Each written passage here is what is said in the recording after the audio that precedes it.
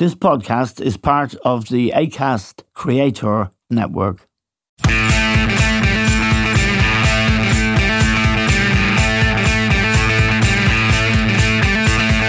Hello and welcome to The Stand with Eamon Dunphy.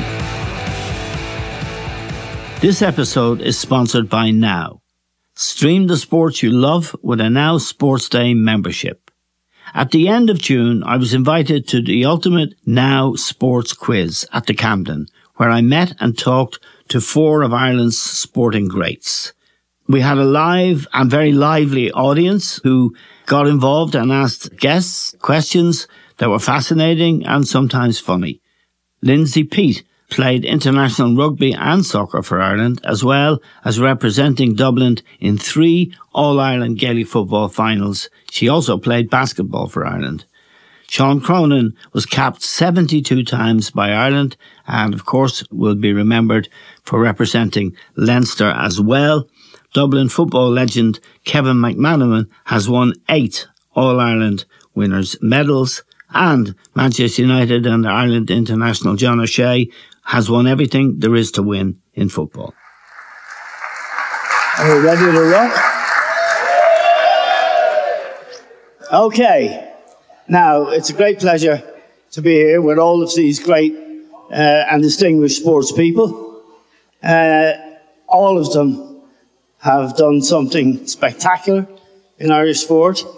Lindsay's played rugby, GAA and soccer. GAA for Dublin. Captain and basketball as well. Sean is a hooker. And he played 72 times for Ireland. Played for Leinster, of course. And rugby is a magnificent sport. Kevin has 8 All-Ireland winning medals, which is amazing. And John O'Shea is a very nostalgic guest from Manchester United fans. John is a great player. He won everything, including the Champions League, 5 Premier Leagues, played 118 games for Ireland, and was a gentleman off the pitch and a great, great player. So we're very lucky to have such brilliant guests, and we want your questions. I might ask a question or two. You can ask anything you want, but go easy on John. And he said to let you know, he's not coming out of retirement, although a lot of Manchester United fans wish he would. So,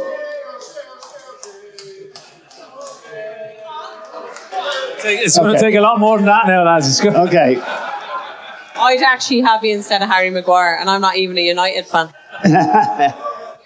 Now, Lindsay, I want to ask you the first question, because you've played at the highest level in 3 sports, and I want to know which of them was the roughest. If you bear in mind the mill in Croke Park on Sunday. That was a bit of handbags now. It was a bit of handbags compared to what you were involved in. I want to ask you which of them you found the toughest. Physically now or mentally? Mentally. Rugby. Because I came from 2 sports that were so fast-tracked to go forward, and now I had to go backwards to go forwards, and I couldn't get the concept of this. Plus, I don't know whether you had this, Shawnee. It was like front row players are just pigeonholed into, hookers are a little bit more, you're given a bit more license, but props are like, no, just scrum, line out, don't do anything. And that really pissed me off. Right. Because obviously I was a point guard at basketball, I was a wing forward and a full forward with Dublin. So for me, I come in as someone I felt who could offer athleticism. So why wouldn't you have your front row being able to be ball players and be able to run? And a lot more like the men's game has evolved, that you've now athletes who can actually play ball, and it's a spectacle and it's a product. So mentally, from a lot of things, trying to prove myself, I had skills that were transferable, but like, to be honest, I don't know how I actually survived in rugby, because I would have absolutely shot myself if I was someone who was well established and I had come in like I was terrible. Right. So probably rugby mentally, because I felt you always had to be 2 steps ahead. There was so much to learn, the skill set, and so many facets to the game. And I said I just could not get my head around that. I had to go backwards, go forwards. Okay. And I broke every law that probably exists. So, yeah. Right. Now, there's someone in the audience with a question for John. It's that young man over there with the Manchester United shirt, which he's had washed. That's Redmen TV. This is Liverpool, my friend. Ian's my name. John, I have a question. I remember, it's a good while ago now, one of my favourite Ireland games ever was, dare I say, Ireland against France in Paris. It was one of the best Ireland performances I've ever seen, despite the result. Definitely Damien Duff and Robbie Keane's best ever games, in my opinion. But my question is this, if you can be honest, did the team revolt against Trapattoni on that day, or what was the build-up to that game? No, we didn't revolt. Straight up. I think the team talk Trapattoni gave us that night before the game was incredible. And I think everything that he told us beforehand, you would say probably came to fruition in terms of what happened. I think it's probably been well known. He mentioned we're not just against France tonight, we're against UEFA, FIFA, whoever else you want to be, the referees, you name it, they all want France at the World Cup. So I think once that team talk was kind of mentioned, I think everything went out the window then, kind of tactics, etc. type of thing. But when you know you're in a shootout like that, the shackles come off. And it wasn't as if it was a case of, you had lots of lads there desperate to get to a World Cup. So it was a one-off scenario. And it wasn't a case of disobeying tactics. We'd never do that. Now, I have a question, Sean, for you. You play for Leinster, you play for Ireland, right in the heart of the scrum. Irish rugby appears to have improved so much. And there's a hunger. You can see it in the young players coming through. How do you explain that? What's changed so dramatically? I suppose you obviously had Joe Schmidt, who came in back in 2012, 2013, who obviously changed a lot in Leinster as well, brought up the standards there, transferred it over to Ireland onto the international setup, which kind of fed into, took a year or two to get success in the Six Nations, won a couple of championships there.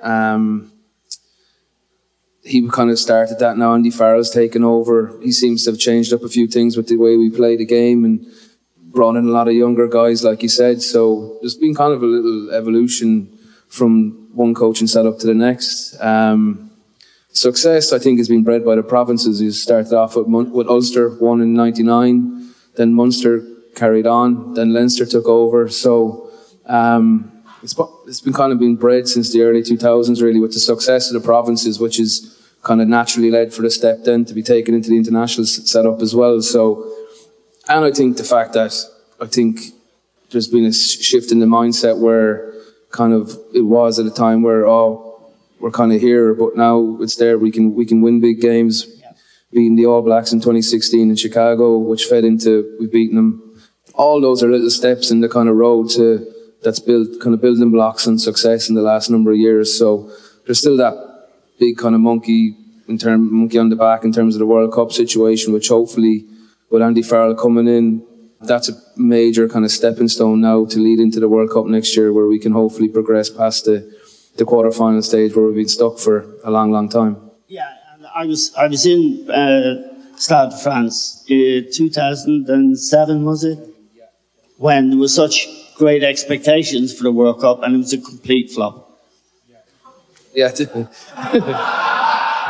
have put it better myself. It has. It's been seen. 2011 wasn't much better. We lost to Wales. 2015 we lost to Argentina. 2019 we got beaten by Japan and ended up getting smashed by the All Blacks. So the World Cup has been a major I suppose, blight in the team. You still have guys who've been there from... It's not bottle, is it? I wouldn't think so. I would think it's more of... Look, yeah, probably some of it's mentality, some of it's bad luck, 2015, a lot of injuries. No, look, some people can say they're excuses, but you need an element of luck as well at these competitions, and I don't think you can beat around that fact that you need things to fall your way, keeping your key guys fit. So all those types of things come into when you're on the big tournaments, that you need things to go your way. So I wouldn't say it's bottled, but people are entitled to their opinion, you know. Okay. Now, Michael is in the audience. He's got a question for John and me.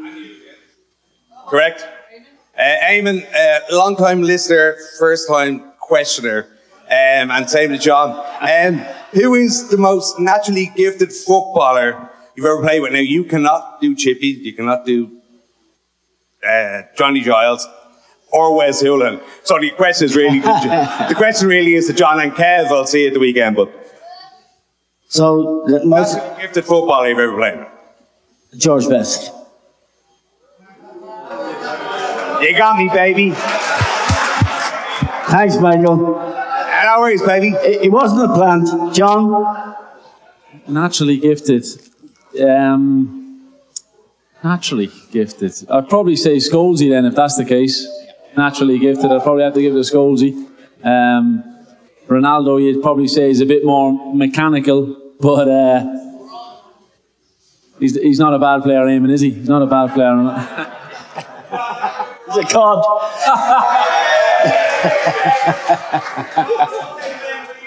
Yeah, there's apparently a big thing. You wouldn't have seen it, John, because you were playing, but we were doing the match on RTE, and myself and John particularly, he was doing a bit of diving initially, and all of that. The first year or two, was it? Yeah. And I thought, this guy, he's a butler. He's a diver. He won't be able to do it. And I said it on air. They were playing Roma at Old Trafford. I think it was Roma, Italian. I said, this fella's, he's a cod. Was this before the game? Before the game started? Before the game. Did we win 7-1, no? He scored a hat-trick. So that's my story. Now, Kevin, of all the people here, you've done what so many people would love to do. You played in that great Dublin team and you won 8 All-Ireland winners' medals, which is absolutely phenomenal.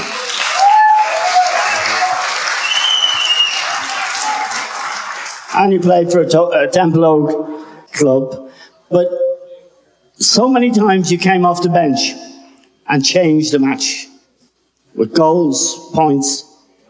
The mindset required to do that. Tell me about that. It's been so long since I've got my game, I've forgotten the mindset. But look, I guess like the first couple of years, it was probably geared into me. Like I had to just accept that I was number 7 in the forward line. I always felt very valued as a part of the team from the players and the coaches. And I just had my perspective on it was that everyone is wrecked and you just come in and you just run around like a nutcase and it's a lot easier kind of thing. I just found it. But you have to be focused, like on the game, even though you're not part of it. Yeah, like we used to do a thing called bench hygiene, like so to make sure that in that 50 minutes before that we were dissecting the game or that we were picking out flaws and setting up our own internal game plan and stuff like that. But I just, to be honest with you, I'm missing it now. I loved the pressure of those occasions. I loved the idea of a game being, a swing game and being able to affect it in some way, whether it's scoring or passing or tackling or whatever it is. So I guess it always just excited me, that idea of there being a lot on the line and you've got to deliver, I guess, Right. John, the question of money in rugby. Before it went pro, it was under the seat, was it? I don't know, Eamon, that was a bit before my time. I'm not too sure. Yes, probably 4th or 5th class at that stage, but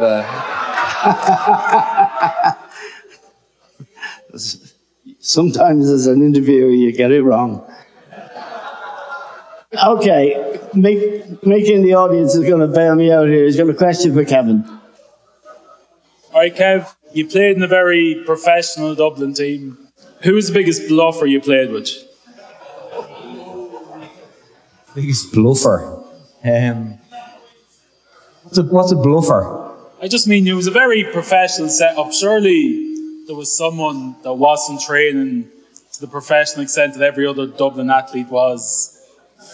I know a super sub like you might have been, but I think you actually were. A bluffer, or? No.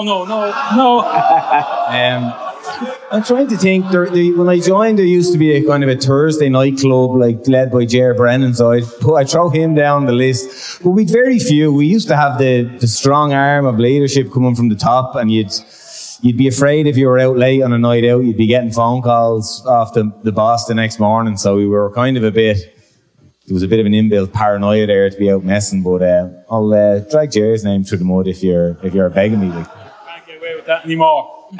Rob, you've got a question for me.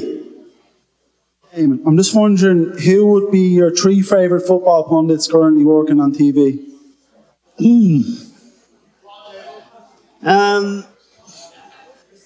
Paul Scholes is very good on BT.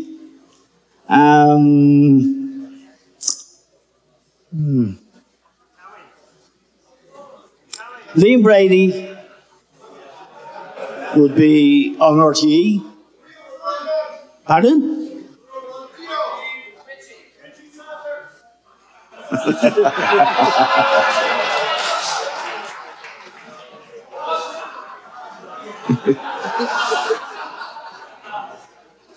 The less said about Richie, the better.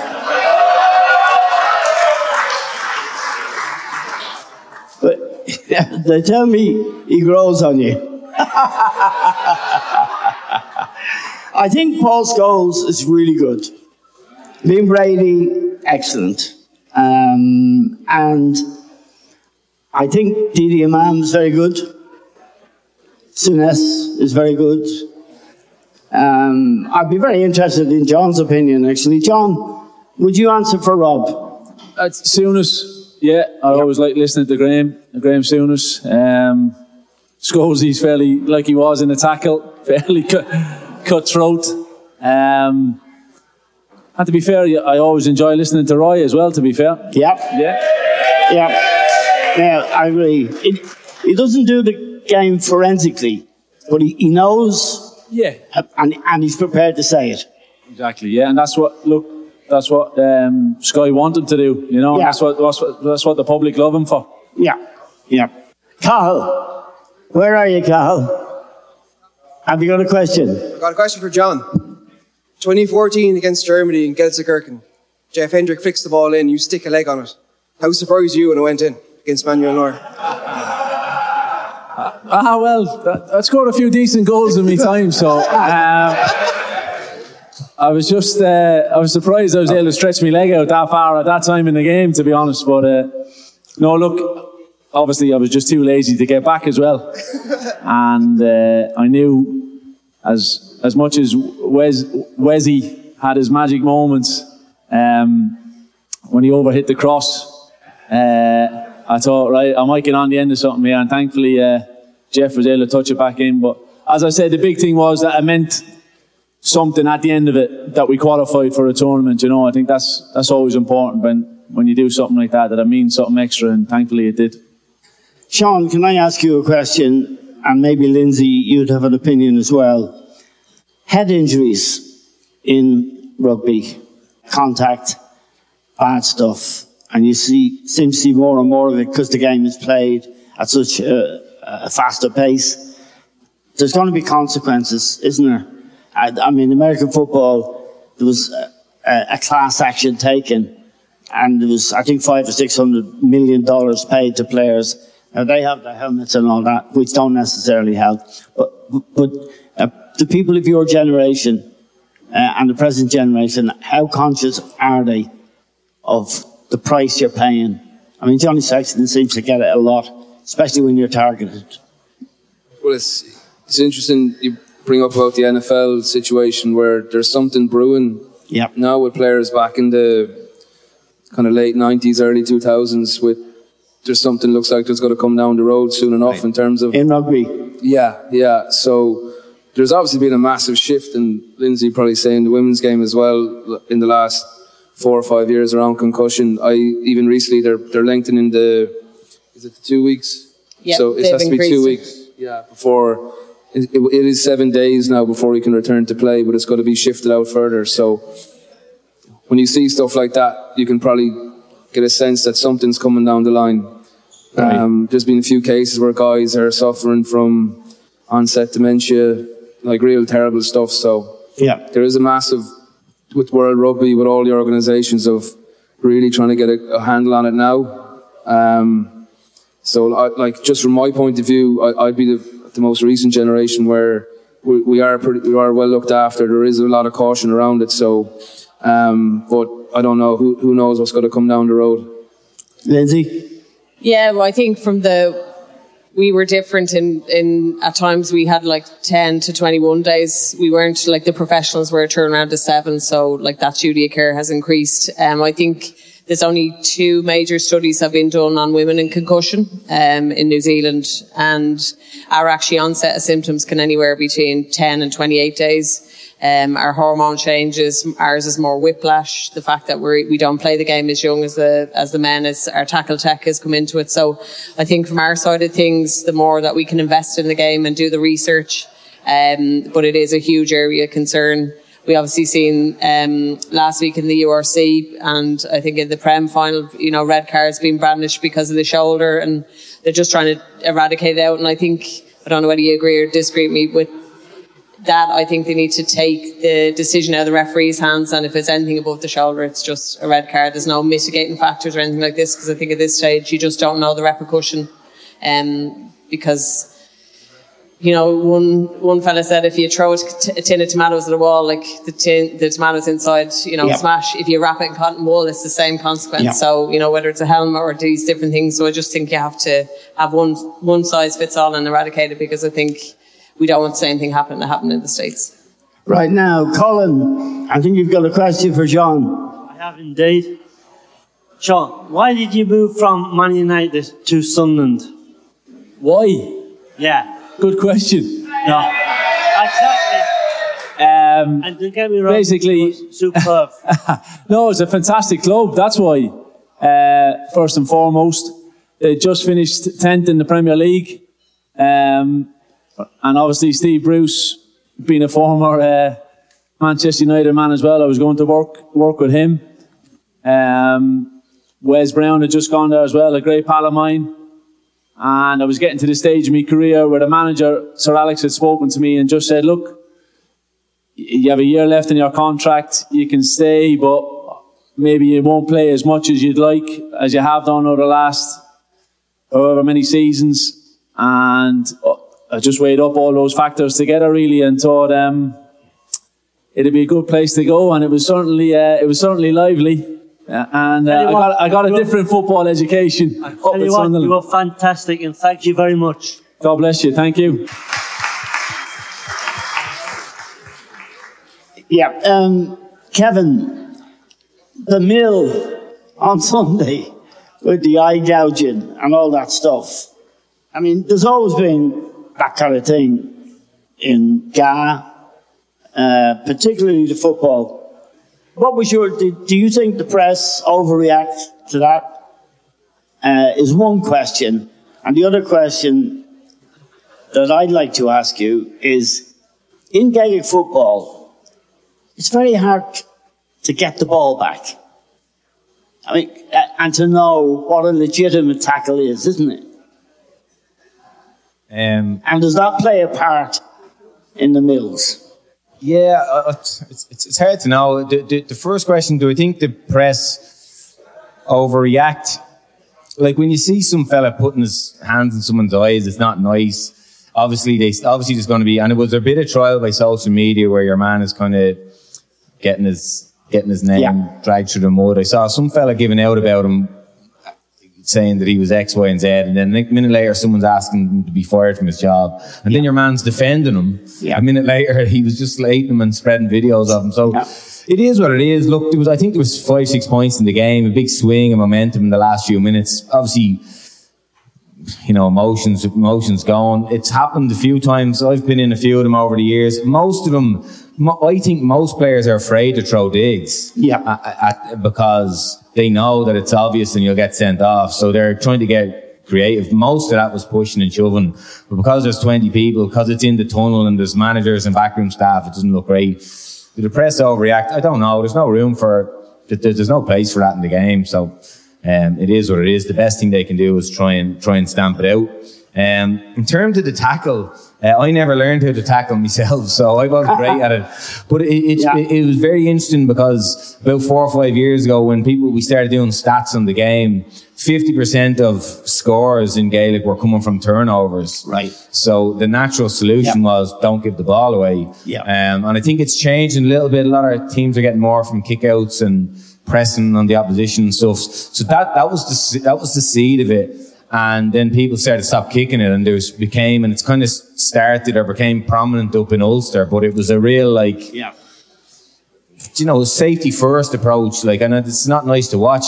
I love watching some of the games because they're very tactical and there's a lot at stake in each play. But you could have maybe 60 or 70 plays per team in a Leinster game, and then in Ulster it might be down to 40 or something like that. So it's nearly a 40-50% difference. It is frustrating, and that's just the way it's gone. I think there'll be a new wave as the rules change and as different teams start winning and stuff like that. I think over the next couple of years. So I'm excited to see a change as well. I think I've had enough of the slow, safe game. Yeah, absolutely. I agree. Thanks for that. Now, Daniel has a question for Lindsay. Hi, Lindsay. How's things? Eamon mentioned the toughest sport you've played mentally. Obviously, you played basketball, rugby, Gaelic football. Which was the toughest one physically in terms of the next day recovery and coming back from? Basketball is actually up there. It's meant to be a non-contact sport, but it is. So it was sore. But to be honest, because the position I played with rugby, and if you'd a wet day and there was a lot of knock-ons and we had a lot of scrums, like I remember playing England in Twickenham. One of my favourite games with your cousin at 9. I think it was 2018, and by God, they were ferocious. There was so many hard hits and scrums, and I actually lost the power in my right arm about 2 weeks later because I had a bulging disc in my neck. I couldn't even lift my son's bag. So I think it has to be rugby because of the position. But I'll put basketball up there some of the times. It's meant to be non-contact, but I have so many scars from nails, and Jesus, you'd be getting back screened and blindsided and your back cracked. So, rugby and basketball. Okay, now last question, and I'm told it's for me. And I'll ask John O'Shea. John, everyone has seen the struggles at United, and it's not the first time as a club they've struggled. Before Fergie came, and in fact, in the first 3 years he was there, it was hard. It's hard for Manchester United fans now. How long do you think it will take to turn that great club around? Look, I think it's probably going to get a bit uglier before it gets better, Eamon, being honest. The transfer window is crucial. The next 2 transfer windows, obviously for Ten Hag especially. You're thinking if they can get 4th place, it's a good step because the competition around them have improved their squads. So if they can get 4th, they get back to the Champions League. Obviously, budgets improve. But I'll say, I think they could do it in 18 months. 3 transfer windows. Right. 3 transfer windows. I think they can do it, but it's probably going to take maybe 24 months. Okay. 2 years. Thanks very much for everyone, John, Kevin, Lindsay, and Sean. It's been an absolute pleasure to talk to them. And Thank you very much to everyone for the questions and for the warmth of the applause. We really appreciate it. It's great to get people who've really done things we can only dream of talking about it. And it's been a pleasure to be here. I hope you've had a nice evening. Thank you very much indeed.